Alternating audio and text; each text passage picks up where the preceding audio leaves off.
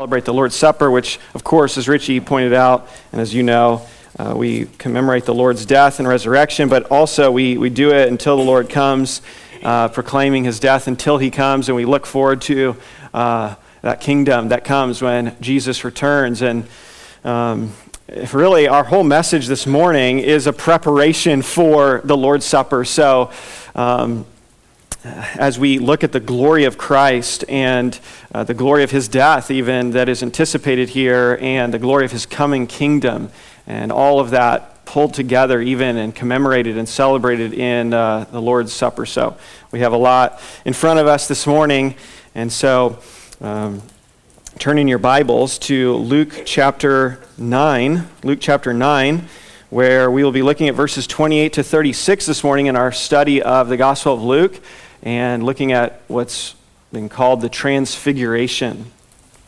Now, let me pray just one more time and ask the Lord's help. Lord, we just ask a special way that you would bless the reading, the teaching, and the application of your word to your people, and that you would do a great work in opening our eyes to the glory of Christ here in this text, and that our hearts would long to listen to him and to have assurance and confidence from what is coming in our present circumstances, that you would give us confidence of what comes when Christ returns, and that would give us ballast in our souls, knowing that truth, to be upright in the storms that come, and to not become too comfortable here, but to look forward to that day. We ask your help in Jesus' name, for his glory. Amen. Follow along as I read verses 28 to 36 of Luke chapter 9. Now, about 8 days after these sayings, he took with him Peter and John and James, and went up on the mountain to pray. And as he was praying, the appearance of his face was altered, and his clothing became dazzling white. And behold, 2 men were talking with him, Moses and Elijah, who appeared in glory and spoke of his departure, which he was about to accomplish at Jerusalem. Now Peter and those who were with him were heavy with sleep. But when they became fully awake, they saw his glory and the 2 men who stood with him. And as the men were parting from him, Peter said to Jesus, "Master, it is good that we are here. Let us make 3 tents, one for you and one for Moses and one for Elijah," not knowing what he said. And as he was saying these things, a cloud came and overshadowed them, and they were afraid as they entered the cloud. And a voice came out of the cloud saying, "This is my son, my chosen one. Listen to him." And when the voice had spoken, Jesus was found alone. And they kept silent and told no one in those days anything of what they had seen. This is the word of the living God. Some years ago, I read a book entitled The Millionaire Next Door. And it was really fascinating, and I was on a big Dave Ramsey kick at the time, and so he had talked about this book, so I listened to this book on Audible, and it explained the habits and the lifestyle habits of everyday millionaires. These are not people who make $1 million a year. These are net worth millionaires. They have a total net worth of at least $1 million. And the book dispelled many myths that people would think that, they inherited most of it or whatever. These were what we would call self-made net worth millionaires. And here are some of the things that they described about these people, this category of wealth earners. They lived within their means. Shocker. They often had a budget. You think, why do they need a budget? They kept a budget even after becoming net worth millionaires. They consistently invested a portion of their paycheck each month into the market. They often bought used cars, yet reliable cars. I think they said the most common car that they owned was a Toyota. Okay, so or a Lexus, but a used one, an LS400. I think that's what they said, an LS4.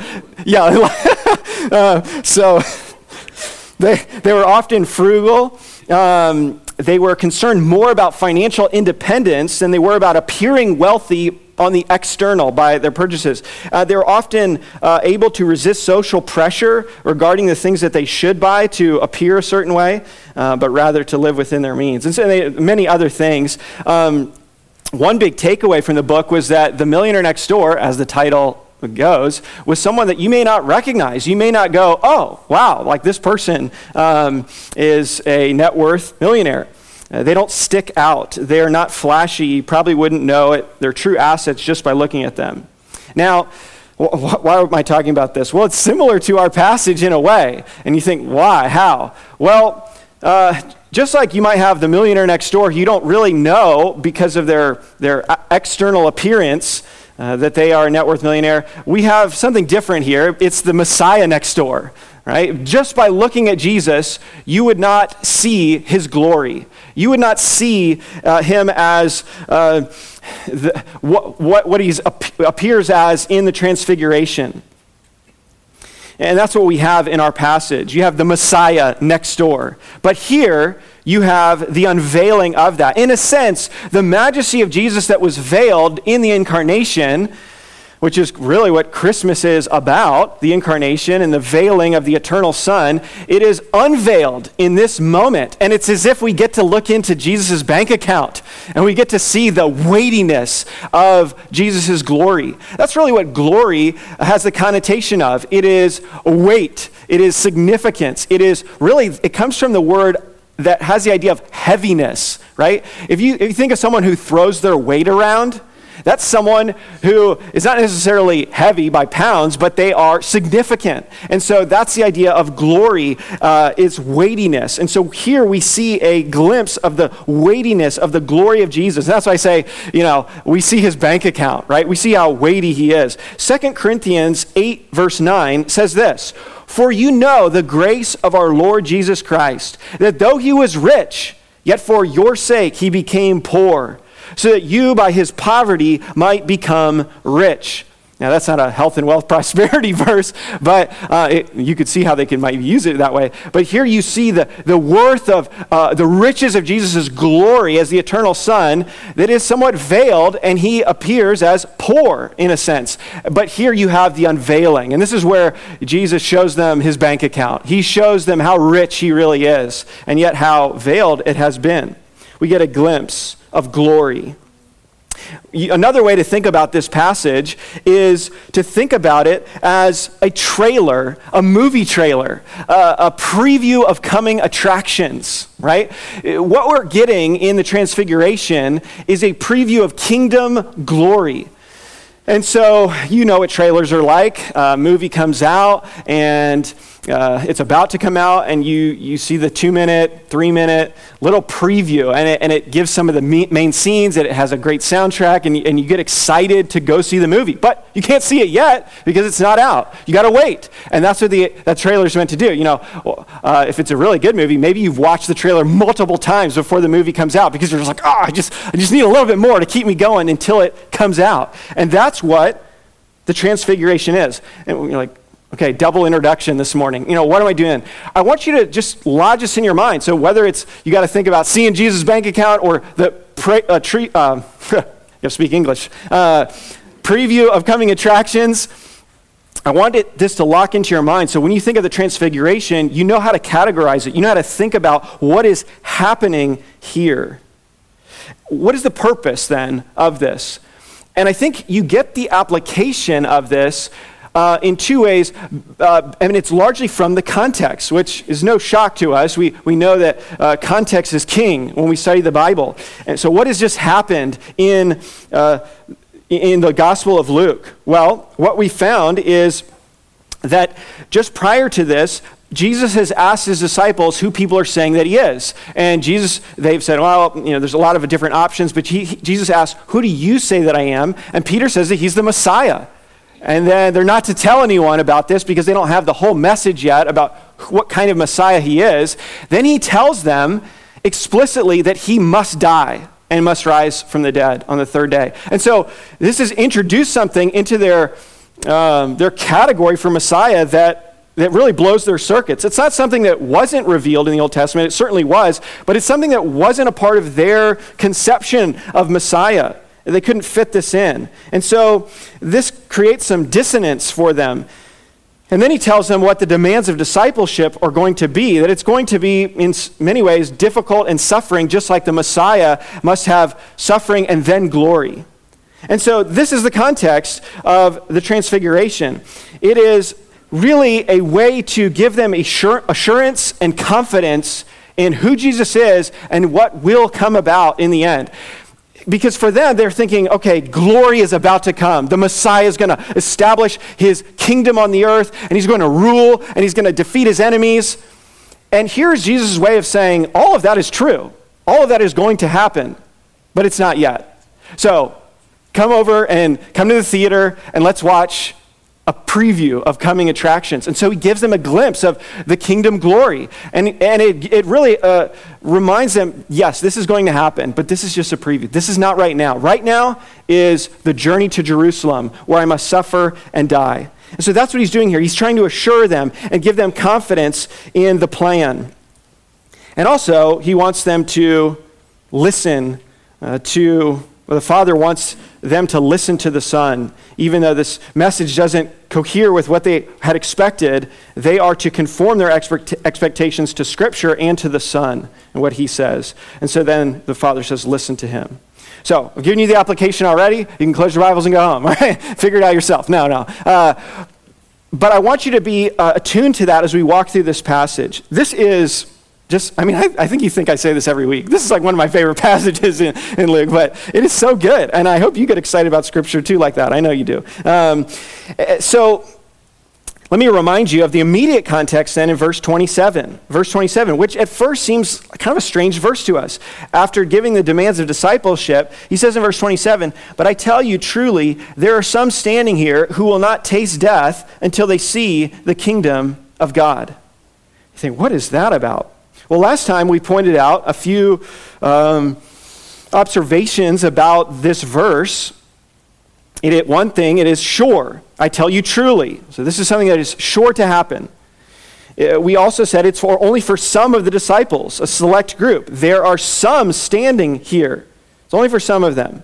And then we also noticed this will happen soon. There are some standing here who will not taste death until. So this will be within a short period of time. And then this will involve a sight of the kingdom of God, until they see the kingdom of God. Till they see the kingdom of God.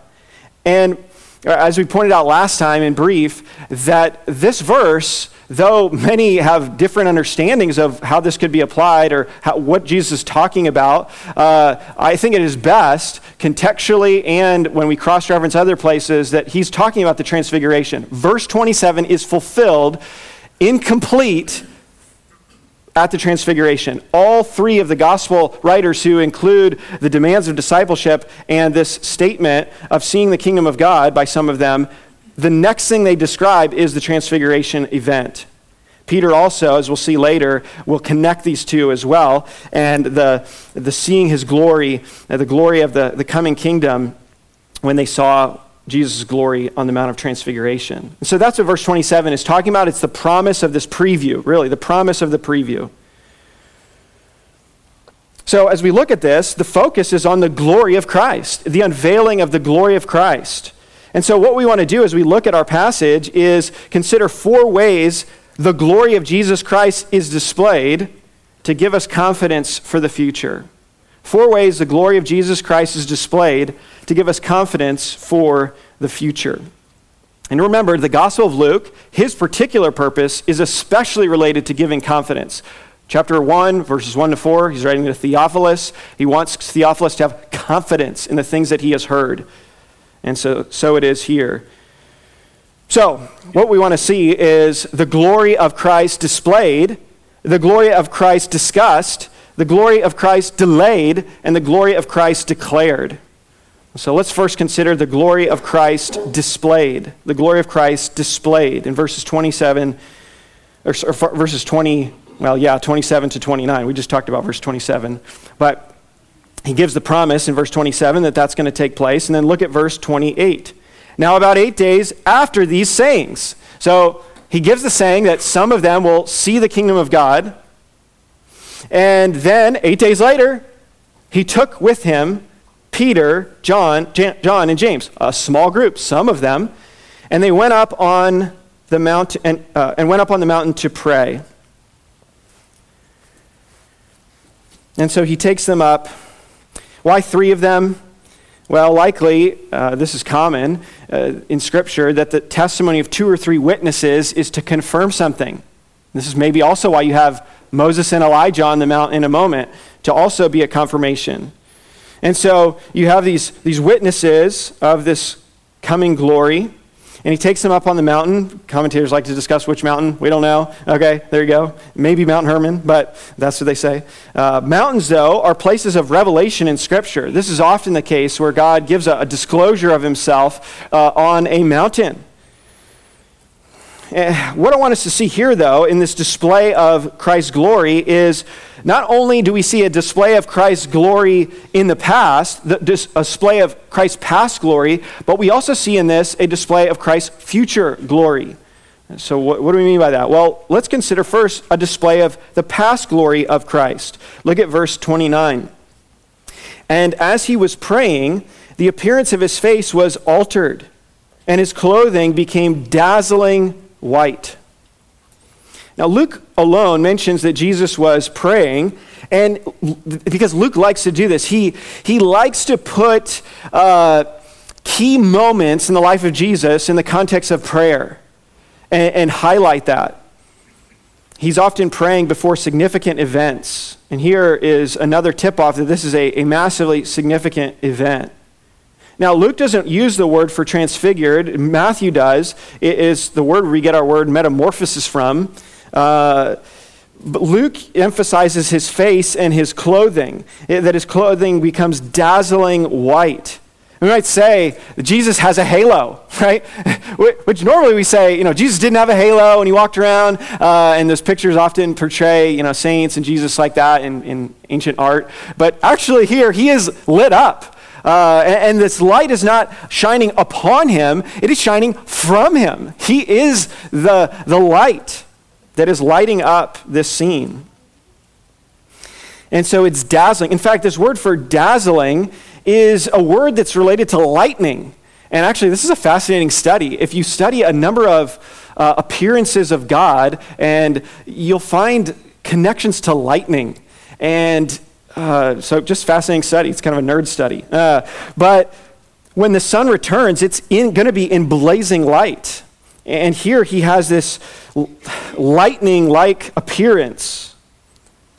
And in fact, in Matthew, when he refers to Jesus' second coming, in Matthew 25, verse 31, it says, when the Son of Man comes in his glory and all the angels with him, then he will sit on his glorious throne. So he comes in this glory, the dazzling.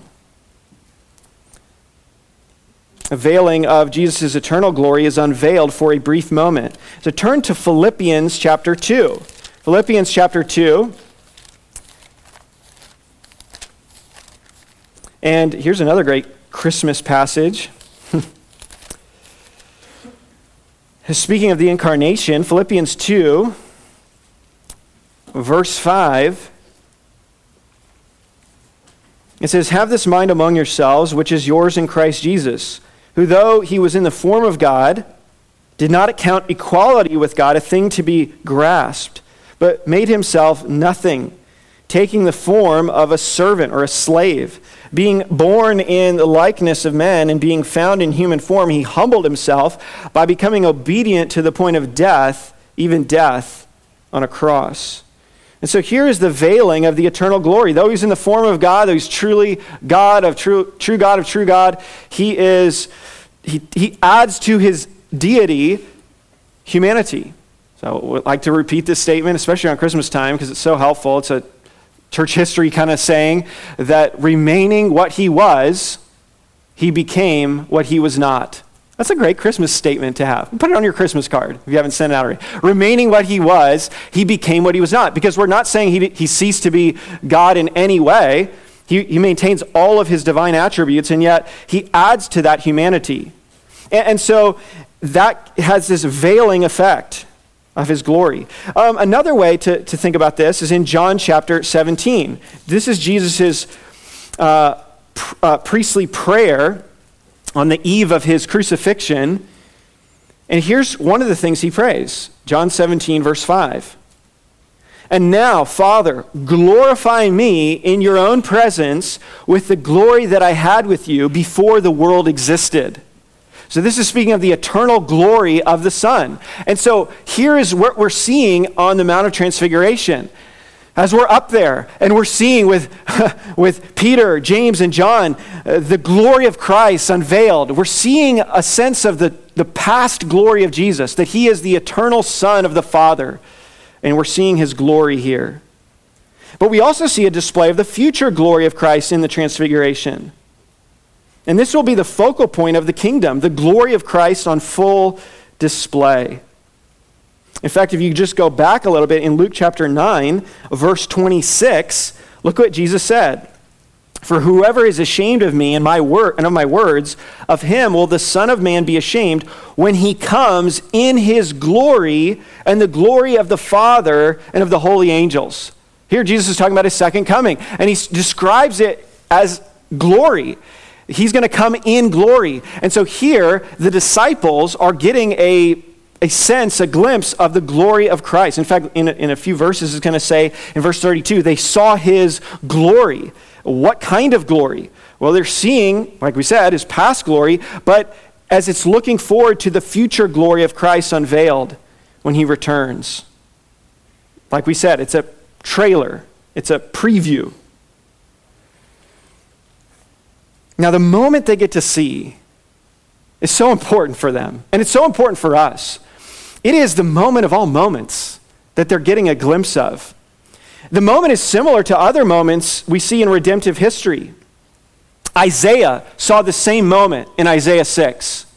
Ezekiel saw the same moment in Ezekiel chapter 1. Daniel sees the same moment in Daniel chapter 7. Paul likely sees the same moment in Acts chapter 9 on the Damascus Road. And John sees the same moment in Revelation chapter 1. It is as if, when we talk about the crucifixion and resurrection, we don't say that there were 4 deaths of Christ and 4 resurrections of Christ because 4 Gospels describe the event. No, we understand that this is such a unique event that we say, no, these are different perspectives of the same event. And I think that is a helpful way to look at these different visions that we have in Scripture, that they are not all these different visions of different things happening, but they are different perspectives and glimpses of this ultimate event. As one person said, this is the moment we've been waiting for. This is the moment of all moments when the eternal Son receives the kingdom that has been promised to him by the Father, and he comes to the earth and establishes his reign upon the earth in light of what he has done to accomplish that through his death. And so this is the moment of all moments. This is the moment that puts fuel in your tank, and this is why he gives it to them. This is the motivation for ministry. What you'll also notice is not in every case, but in many cases, this vision comes to people in Scripture around the time of their call to ministry in some way, right? Isaiah, Ezekiel, Daniel has already been called, but he gets this as a further motivation. Paul at his conversion and calling. And of course, John has been an apostle, but he's writing the Revelation. And we see them getting this vision, and they're looking at it from different angles, but there's connections throughout. This is the ultimate moment. This is where history is headed. And this is why we need to see this vision, right? This is a great passage to go to, as are all these visions, when you're struggling, when you need hope. When you need hope, you go to these passages, because this is the ultimate place for hope. This is where everything's headed. This is where the future is going. Jesus prayed later in his high priestly prayer in John 17, verse 24. He says, Father, I desire that they also, whom you have given me, may be with me where I am, to see my glory that you have given me because you loved me before the foundation of the world. This is Jesus' prayer. This is the guarantee for all believers that we will see his glory unveiled. This is where the future is headed. So when things don't look right now, remember the transfiguration. Remember the glory that is coming. Remember that the world has been promised to the Messiah, and it will happen. This is the glory of Jesus displayed, the glory of Christ displayed. Notice, secondly, the glory of Christ discussed. The glory of Christ discussed. Look at verses 30 to 31. And behold, two men were talking with him, Moses and Elijah, who appeared in glory and spoke of his departure, which he was about to accomplish at Jerusalem. The focus of this section is upon the conversation between these saints and Jesus. And you can just see it here as the text emphasizes it. It says they were talking with him. And then in verse 31, they spoke of his departure. So the focus is upon what they're talking about, the subject of their conversation. Moses and Elijah here appear, and it says, in glory, and are talking and speaking with Christ. Now, just as a little side note to observe here, maybe not the focal point of the text, but certainly an encouragement, notice that here you have two believing saints from different eras, separated by hundreds of years in redemptive history, who have both died but are alive, right? They are present in heaven, and they are now appearing in glory with the Lord Jesus, talking with him. They are not lost. Their lives are not over. They continue to exist. And they are aware of God's plan. And so what an encouragement that those who have died, whether they be thousands of years ago or yesterday, that they are in the very presence of the Lord, they are in glory, and that they are, notice as well, they maintain their identities, they maintain their memories, right? They're not like, what, they're very aware of what they wrote, what they did, their role in history, and you recognize them. I don't know, were they wearing jerseys, Moses, and but no, they were probably identified some way. We don't know how, but they are themselves. They know and remember things. So there's great encouragement here about what we call the intermediate state. We say good, better, best, right? It's good that we're alive, that we know the Lord here. It's better that we would go and be with the Lord, but it's the best when we're resurrected on the new heavens and new earth. They're in the good state, or the better state, but not the best state yet. They are comforted there. So that's just a good observation to make here, a glimpse of the experience of believers after death. But why Moses and Elijah? Why Moses and Elijah? Many reasons could be put forth. Moses and Elijah seem to represent the law and the prophets. These spoke of Christ. So we'll just stay in Luke and go to Luke 24. Luke 24, this is after the resurrection. In verse 26, Jesus says, "Was it not necessary that the Christ should suffer these things and enter into his glory? And beginning with Moses and all the prophets, he interpreted to them in all the scriptures, the things concerning himself." Jesus in Matthew's account of the Sermon on the Mount, he says in Matthew 5, verse 17, "Do not think that I have come to abolish the law or the prophets. I have not come to abolish them, but to fulfill them." The idea is to accomplish all that the law, which Moses wrote, and the prophets predicted. Everything they said about the world and the Messiah and the kingdom, Messiah will ensure that it comes to pass. Things are moving on as planned. Also, we might note that Moses and Elijah both witnessed the glory of God at different points in their ministries. They got to experience a glimpse of the glory of God. In addition to that, Moses really represents the prophetic office that Jesus will occupy. We'll see that in a moment. In Deuteronomy 18, he says, "Look for the prophet who's like me. He's coming. Listen to him." And Elijah is presented as the one who comes before the end times, before the kingdom in Malachi. Not only that, but Moses is at the beginning of the establishment of the kingdom in Israel. at Sinai. And so the kingdom relates to this reestablishment of that kingdom. So there's Moses, and then Elijah, he comes prior to the kingdom in the Old Testament. And so you have the one who begins the kingdom, Moses at Sinai, Israel's established, and then the one who comes right before the kingdom, Elijah. And so they're significant figures. Here's another feature. Go to Malachi, the last book of the Old Testament. Just go to Matthew and then go back one page. In Malachi 4, this is how our English Old Testament ends. The Hebrew Old Testament ends with Chronicles.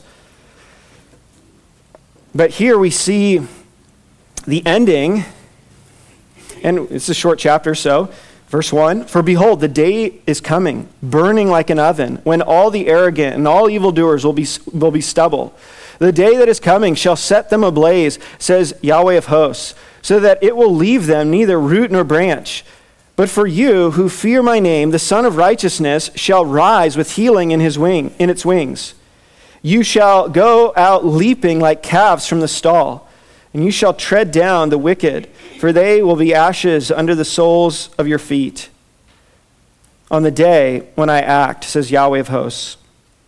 Remember," look at this, verse 4, "remember the law of my servant Moses, the statutes and rules that I commanded him at Horeb for all Israel." Verse 5, "Behold, I will send you Elijah, the prophet, before the great and awesome day of Yahweh comes, and he will turn the hearts of fathers to their children and the hearts of children to their fathers, lest I come and strike the land with a decree of utter destruction." So, how does the Old Testament end? What is the exhortation and command as the Old Testament ends? It is this: remember the law and look for the prophet, Moses and Elijah.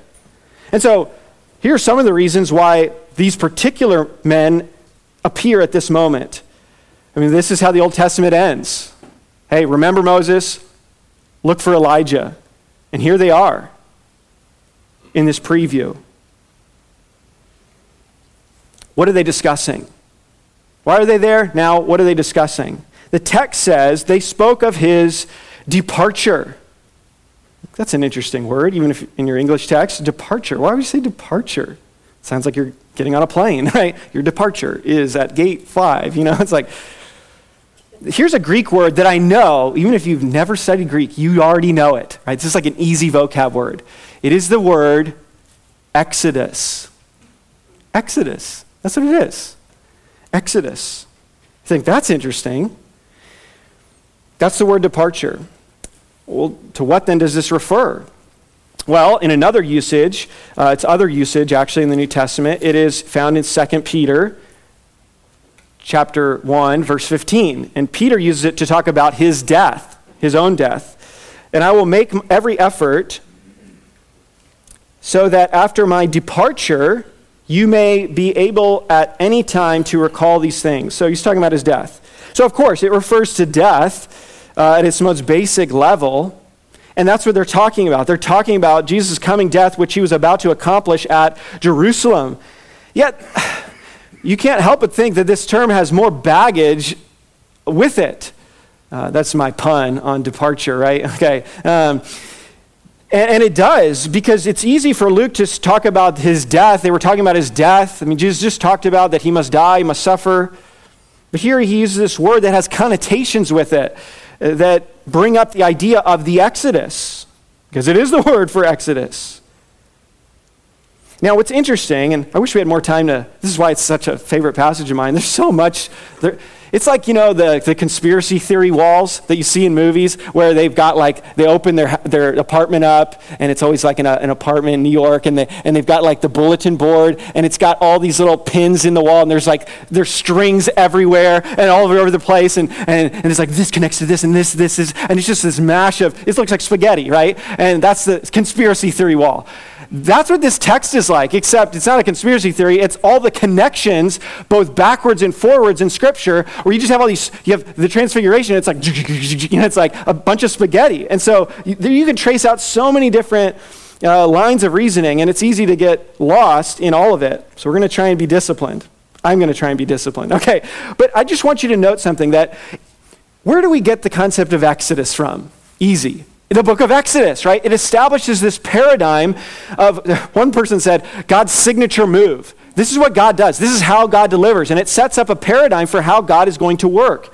And so what you have is he begins by establishing the deliverer in Moses. And in chapter 2 of Exodus, you have Moses who has like a mini Exodus. He has his own personal Exodus. And it's kind of like Noah, who he's put into a little mini ark. It's the same word for Noah's ark. He gets put into like a baby ark, and then he gets floated down the Nile, and he has his own little personal Exodus. There's other connections there in the text that want you to make that connection. And so the idea is that the one who represents Israel, the one who will represent Israel, Moses, is going to have his own personal Exodus before the people have their Exodus corporately.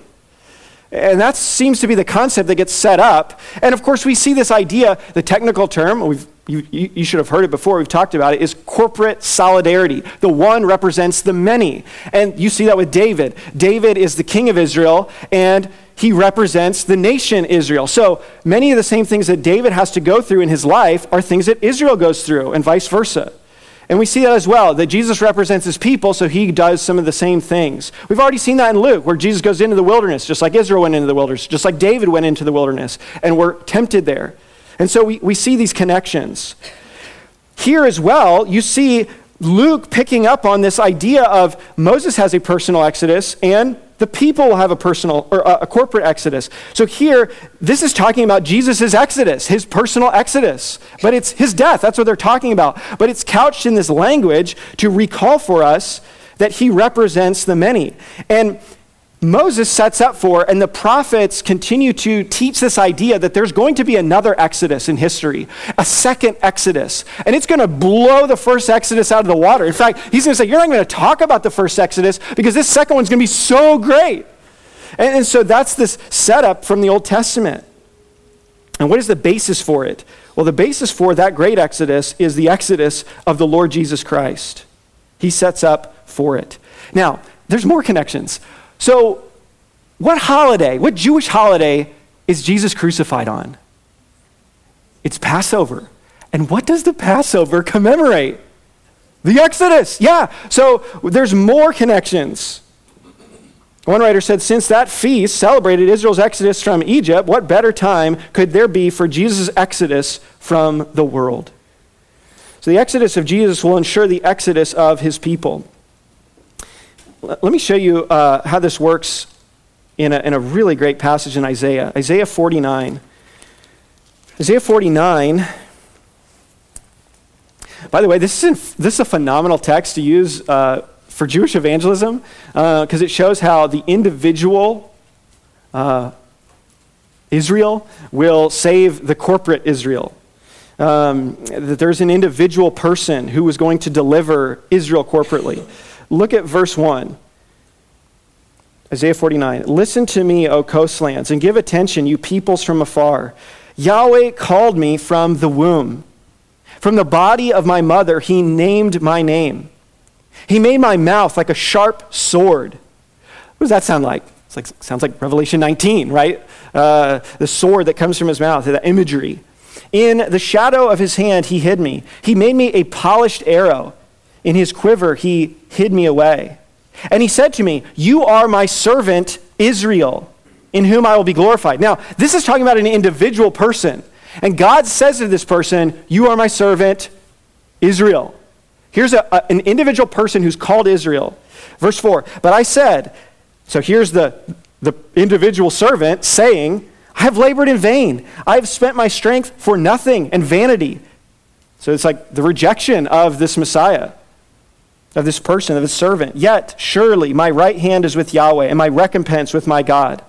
So, in other words, God still is working out his plan. Verse 5, and now, Yahweh says, he who formed me from the womb to be his servant, to bring Jacob back to him, that Israel might be gathered to him. For I am honored in the eyes of Yahweh, and my God has become my strength. Now, what is he saying here? This is why the individual cannot be Israel corporately, because the individual is called Israel, But this individual delivers Israel, right? How does Israel deliver Israel? They don't. So verse 5 is key. His servant is going to bring back Jacob and Israel. So this individual Israelite who embodies Israel is going to be the means by which Israel is delivered. Look what verse 6 says. He says, "It is too light a thing that you should be my servant, to raise up the tribes of Jacob and to bring back the preserved of Israel. I will make you as a light for the nations, that my salvation may reach to the end of the earth." So what he's saying is, God is like, it's not enough to just save Jacob and Israel. I want to save all the Gentile nations. And so that's Genesis 12:3, that he's going to be a blessing to all the families of the earth. Thus says Yahweh, verse 7, "The Redeemer of Israel and his Holy One, to one deeply despised, abhorred by the nation, the servant of rulers, kings shall see and arise, princes, and they shall prostrate themselves because of Yahweh, who is faithful, the Holy One of Israel, who has chosen you." And then, of course, he goes on to talk about the prosperous conditions that this Messiah, the servant, will bring. This is one of what we call the servant songs in Isaiah. Of course, the most famous one is Isaiah 52:3, which talks about the suffering servant, but this is another one of those. And so you see how an individual Israelite will represent his people and save his people. And so there's all these connections between the one representing the many, and here Jesus has his own personal exodus to ensure the future exodus of his people. Now, that future exodus for Israel corporately, eschatologically, will look like God regathering his people after regenerating their hearts. And when Paul talks about when all Israel will be saved, and he will bring them back, it'll be a great exodus. But not only that, but there is this sense of the spiritual exodus that we experience in conversion, that all people experience when in the first Exodus, there was a deliverance from slavery in Egypt to be a slave of God. And that is the very picture of our salvation, that we were enslaved to our sin, and now we are freed from that bondage, and we are enslaved to God. Right? That's that slave language that the Bible uses. He is our master, and we are his slaves. And so this is the Exodus we've experienced, or I hope you've experienced. Have you experienced this Exodus where you've been freed from the slavery, the bondage of your sin, and become a slave of God and of Christ? And so Jesus will experience, this is what they're talking about. This is what they're jazzed about. They're there with Jesus, and they're talking about this. And what's going to happen in Jerusalem, because Jerusalem has massive implications in God's plan. It's going to be the capital of the world one day. It has a massive role. It's the city of God's king. And so what better subject to have as our discussion than the Exodus work of Christ, the salvation work of Christ? J.C. Ryle says this: "If saints in glory see in Christ's death so much beauty that they must needs talk of it, how much more ought sinners on earth?" How much more should we be talking about the death of Christ and just glorying in it? Oh man, can you think about this aspect? Oh, isn't this going to be great? And don't just limit it here, but think, what did Christ's death accomplish? Vertically, peace with God. Horizontally, peace with man, the animal kingdom, the new heavens, new earth. I mean, this is what fires us up as Christians. We go, I want to talk about the departure. I want to talk about this Exodus and all that it brought about. That this focal point in history that guarantees everything else in God's plans. Oh, it's so good. And you get all excited. And this is why it gives you assurance. This is why it gives you confidence. Because you talk about this and your heart goes, yeah, that's right. That's how the world actually is. And so here we see the glory of Christ discussed. The glory of Christ discussed, and it just fills our hearts with assurance and confidence. Notice, third, the glory of Christ delayed. The glory of Christ delayed. Look at verse 32. "Now Peter and those who were with him were heavy with sleep. But when they became fully awake, they saw his glory and the two men who stood with him." The idea is like they were overcome with sleep. I mean, have you ever been like that? You're trying. You're really trying, and you're just falling asleep. One of my favorite things in life is falling asleep during a movie. I mean, I just love being that exhausted, and you're watching a movie, and you're just like, and you wake up, and it's like half over, and you're like, oh, man, I missed it. But I really like that. I don't know. I'm weird. But it's like, I'm just like, man, it's just so great to be that exhausted. It means you worked hard, I guess. But they are so heavy. And what a bad time to miss a movie, right? What a bad time to miss the trailer. You're like, wait, Moses and Elijah, the glory. Oh, what did they just say? What did they just say? Poor guys, this is why you stay awake, okay? Stay awake when you're praying. We don't know how much they missed, but when they awake, they see the glory of Christ. They're awakened by this, and they see Moses and Elijah with him. Here's another reason why we should take this as a preview of the second coming glory, because of the way it's described. They saw his glory. That's how the second coming was described in Luke 9:26. And it's also the way that the second coming is described in Luke 21, verse 27. There it says, "And then they will see the Son of Man coming in a cloud with power and great glory." Now, when these things begin to take place, straighten up and raise your heads, because your redemption is drawing near. There's that redemption language. That comes from Exodus, okay? It's all connecting. It all connects. Hope you see it. All right, so they're seeing this second coming glory, this kingdom glory. Now look at verse 33. "And as the men were parting from him, Peter said to Jesus, 'Master, it is good that we are here. Let us make 3 tents, one for you and one for Moses and one for Elijah,' not knowing what he said." Now, they're starting to leave, Moses and Elijah. They're parting. What did that look like? We don't know.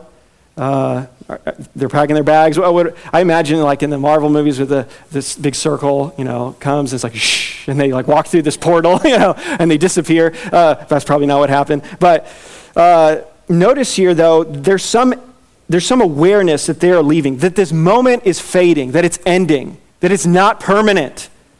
And as Peter recognizes that, he begins to speak. He wants to prolong this moment. And this is where he says, let's stay here, essentially. He says, "Lord, it is good that we are here." What an understatement. When you're in a great moment, sometimes you don't know what to say. Lord, it is great that we are here. This is, I think, what we're all going to say when the new heavens and new earth dawn. Lord, it is so good that we are here. Oh, we're finally here. It's going to be so, so sweet. All those reunions, the glory of Christ, the way the world should be, better than Eden, all these great things. Oh, it's good that we're here. And Peter's getting a glimpse of that. He's watching the trailer, and he wants to see the whole movie. But why does he want to make 3 tents? What's up with that? Is he just really big into camping? He's got all his REI stuff, and he's like, all right, let's do it, Now, people get on Peter a lot for this comment for various reasons, and maybe some of those are justified, but I think we should go easy on Peter here. You don't want to have to apologize to him when you get there. He makes a suggestion because he's on to something. When do you make tents or Sukkot? You make them for the Feast of Booths. The Feast of Booths, which is another festival of Israel's. Well, why would Peter want to celebrate the Feast of Booths at a moment like this? Well, turn to Zechariah chapter 14. Zechariah chapter 14. Go to Malachi, and then one book back, Zechariah. I know this is the sticky pages section of your Bible, potentially. So, that's okay. We'll break it up. We'll break in that new Bible. Zechariah 14, and here's the context of Zechariah 14. It is the second coming of the Messiah. Jerusalem is surrounded at the beginning of the chapter in a time of tribulation. All the nations are coming against them. And then verse 4 of chapter 14, on that day, his feet shall stand on the Mount of Olives that lies before Jerusalem on the east. And the Mount of Olives shall be split in two from east to west by a very wide valley, so that one half of the mount shall move northwards and the other half southwards. And you shall flee to the valley of my mountains, for the valley of the mountains shall reach to Azel. And you shall flee as you fled from the earthquake in the days of Uzziah the king. Then Yahweh my God will come, and all the holy ones with him. On that day there shall be no light, cold, or frost. And there shall be a unique day, which is known to Yahweh, neither day nor night. But at evening time there shall be light. On that day, living waters shall flow out from Jerusalem, half of them to the eastern sea, and half of them to the western sea. It shall continue in summer as in winter, and Yahweh will be king over all the earth. On that day, Yahweh will be one, and his name one. And so here is this great moment as Christ returns, and of course, see some of what happens then at that moment, but then go to verse 16. He establishes his millennial kingdom on the earth, and here's what we see, verse 16. Then everyone who survives of all the nations that have come up against Jerusalem shall go up year after year to worship the King, Yahweh of hosts, and to keep the Feast of Booths. And if any of the families of the earth do not go up to Jerusalem to worship the King, Yahweh of hosts, there will be no rain on them. And if the family of Egypt does not go up and present themselves, then on them there shall be no rain. And there shall be the plague with which Yahweh afflicts the nations that do not go up to keep the Feast of Booths. This shall be the punishment to Egypt and the punishment to all the nations that do not go up to keep the Feast of Booths. So here's what, as if we pull in New Testament theology and all these things, we say, in the millennial kingdom, when Christ returns and establishes his 1,000-year reign, we will celebrate the Feast of Booths. All the nations will, not just Israel. All the nations will come to Jerusalem to celebrate this feast. And here he gives a hypothetical. Let's say one nation, Egypt, for example, they decide, we're not going to come up. Well, then God is going to discipline them for not doing that. And so Peter knows likely this passage, and he's thinking, this is the kingdom. This is a kingdom text of the Messiah. And so, Moses, Elijah, the kingdom, the glory. Okay, what do? We got to celebrate the Feast of Booths. So he goes, let's do it. Let's build these booths. It's not just that Peter's like wanting to extend it alone. He gets it. He's saying, the kingdom, it's here. This is it. It's good that we're here. Let's celebrate the Feast of Booths. He's right in a sense, but he doesn't get that it's not yet. It's still not in his mind, that this is only a trailer. You could put it in this terms. Peter is watching the trailer, and he's like, let's go pop some popcorn, and let's watch the whole movie right now. I don't know if you've ever popped popcorn to watch a trailer. Probably not, right? Because it's not long enough. And so this is fading. It is not here yet. This kingdom glory is not yet. This is why we call it the delay. And so he doesn't get that yet. But he does see a preview. It will be, but it is not yet. So this is the glory of Christ delayed. Finally, we see the glory of Christ declared. The glory of Christ declared. Look at verse 34. As he was saying these things, a cloud came and overshadowed them, and they were afraid as they entered the cloud. This is language very much like, almost identical to when the glory cloud of God descends upon the tabernacle in Exodus 40, the last chapter of Exodus, after the tabernacle has been built. God comes to inhabit there. They become fearful and then listen to the voice of the Father. This is very reminiscent of the baptism of Jesus in chapter 3. Verse 35 says, and a voice came out of the cloud saying, this is my Son, my chosen one. Listen to him. This is my Son. Let's just take these one by one here. This is my Son. This is my chosen one. Listen to him. This is my Son. Here, the Father acknowledges that this is the Son, the eternal Son of the Father.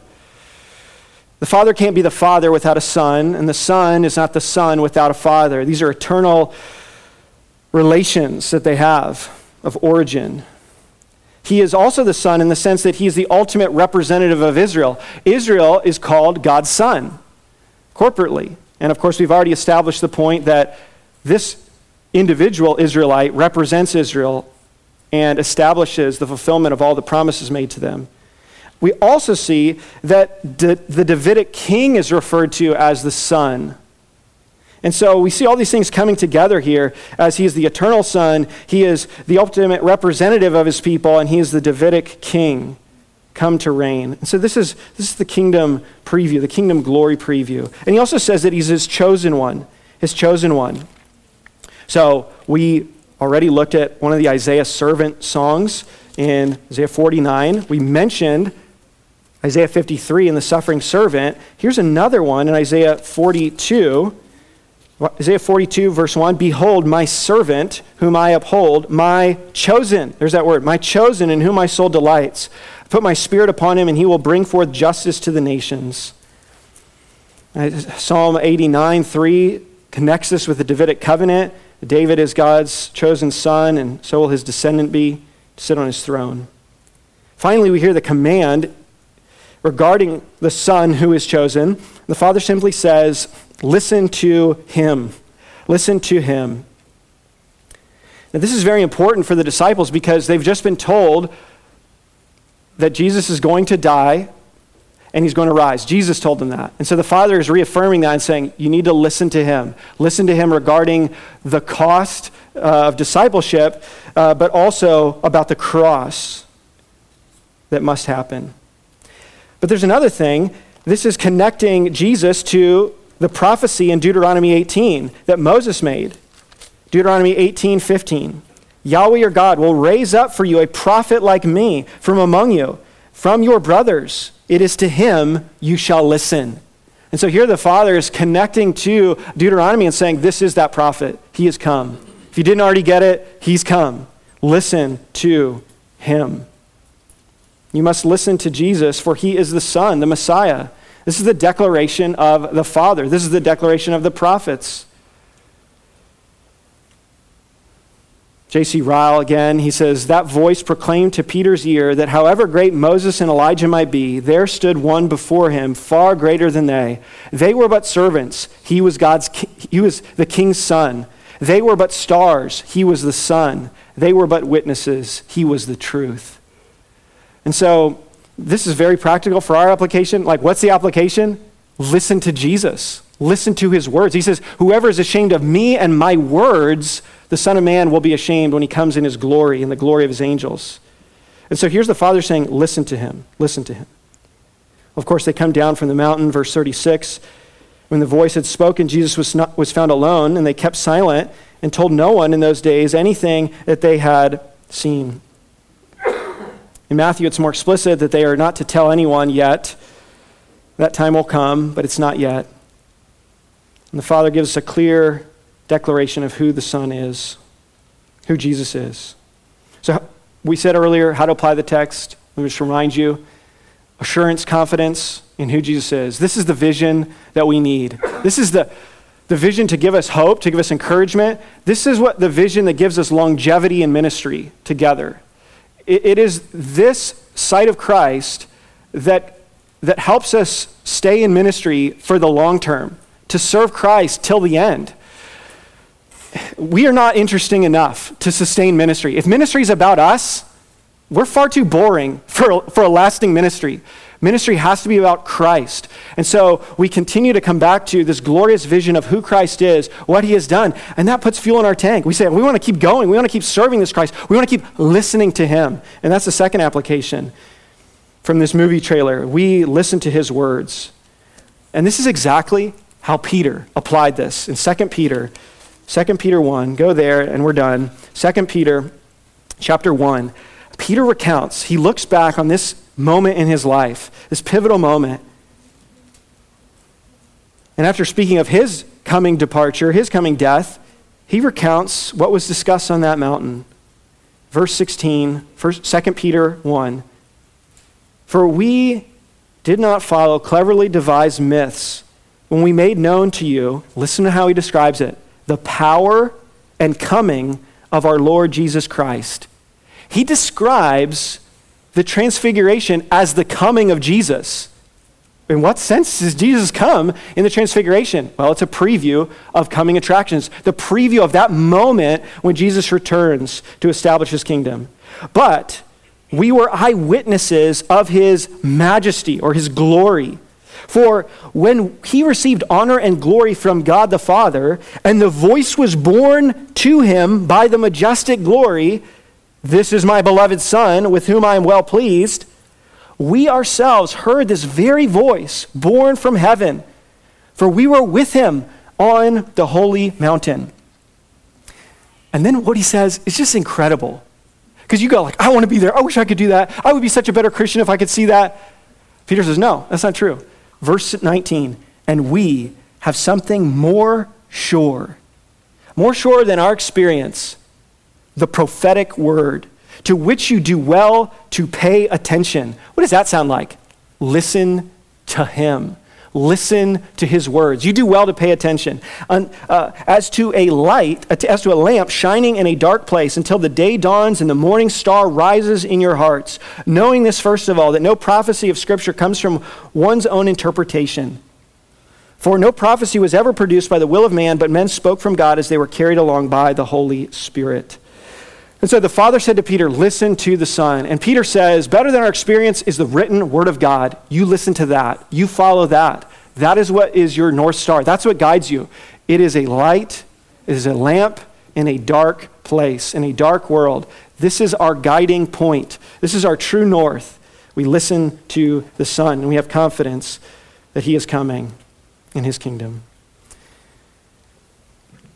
And that, Charlie Brown, is what Christmas is all about, right? That is the incarnation that establishes and sets off the trajectory for all these things. That he will die, that he will rise, that he will ascend to the Father, that he will sit at the right hand of the Father until he is sent to Zion and he makes his enemies a footstool for his feet, and we reign with him. Let's pray. Lord Jesus, Maranatha, come, Lord Jesus. What a great passage for us to consider, even this morning, as we locate ourselves in history. The cross has happened. The resurrection has happened. We are in this new age. We are in the last days. We are in this new age where the gospel is going forth, where people are being qualified for your kingdom as they are united to Christ by faith. And Lord, may it be here that those who don't know you would trust in Christ by faith. They would repent of their sin. They'd be right with you, the King, and so be prepared and excited for your kingdom on the earth. Lord, as we lament things in our world, may we also long for this kingdom, this glory. And may this sight that we have in the Scriptures, both here in Luke and Matthew and Mark and 2 Peter and other places, other visions, may this just give us such passion for you, poise in the midst of a world that is opposed to you. And Lord, help us to have purity in light of these things, knowing what is coming, a new heavens, a new earth, in which righteousness will reign because Christ will reign over all. In Jesus' name, amen. Well, now we get to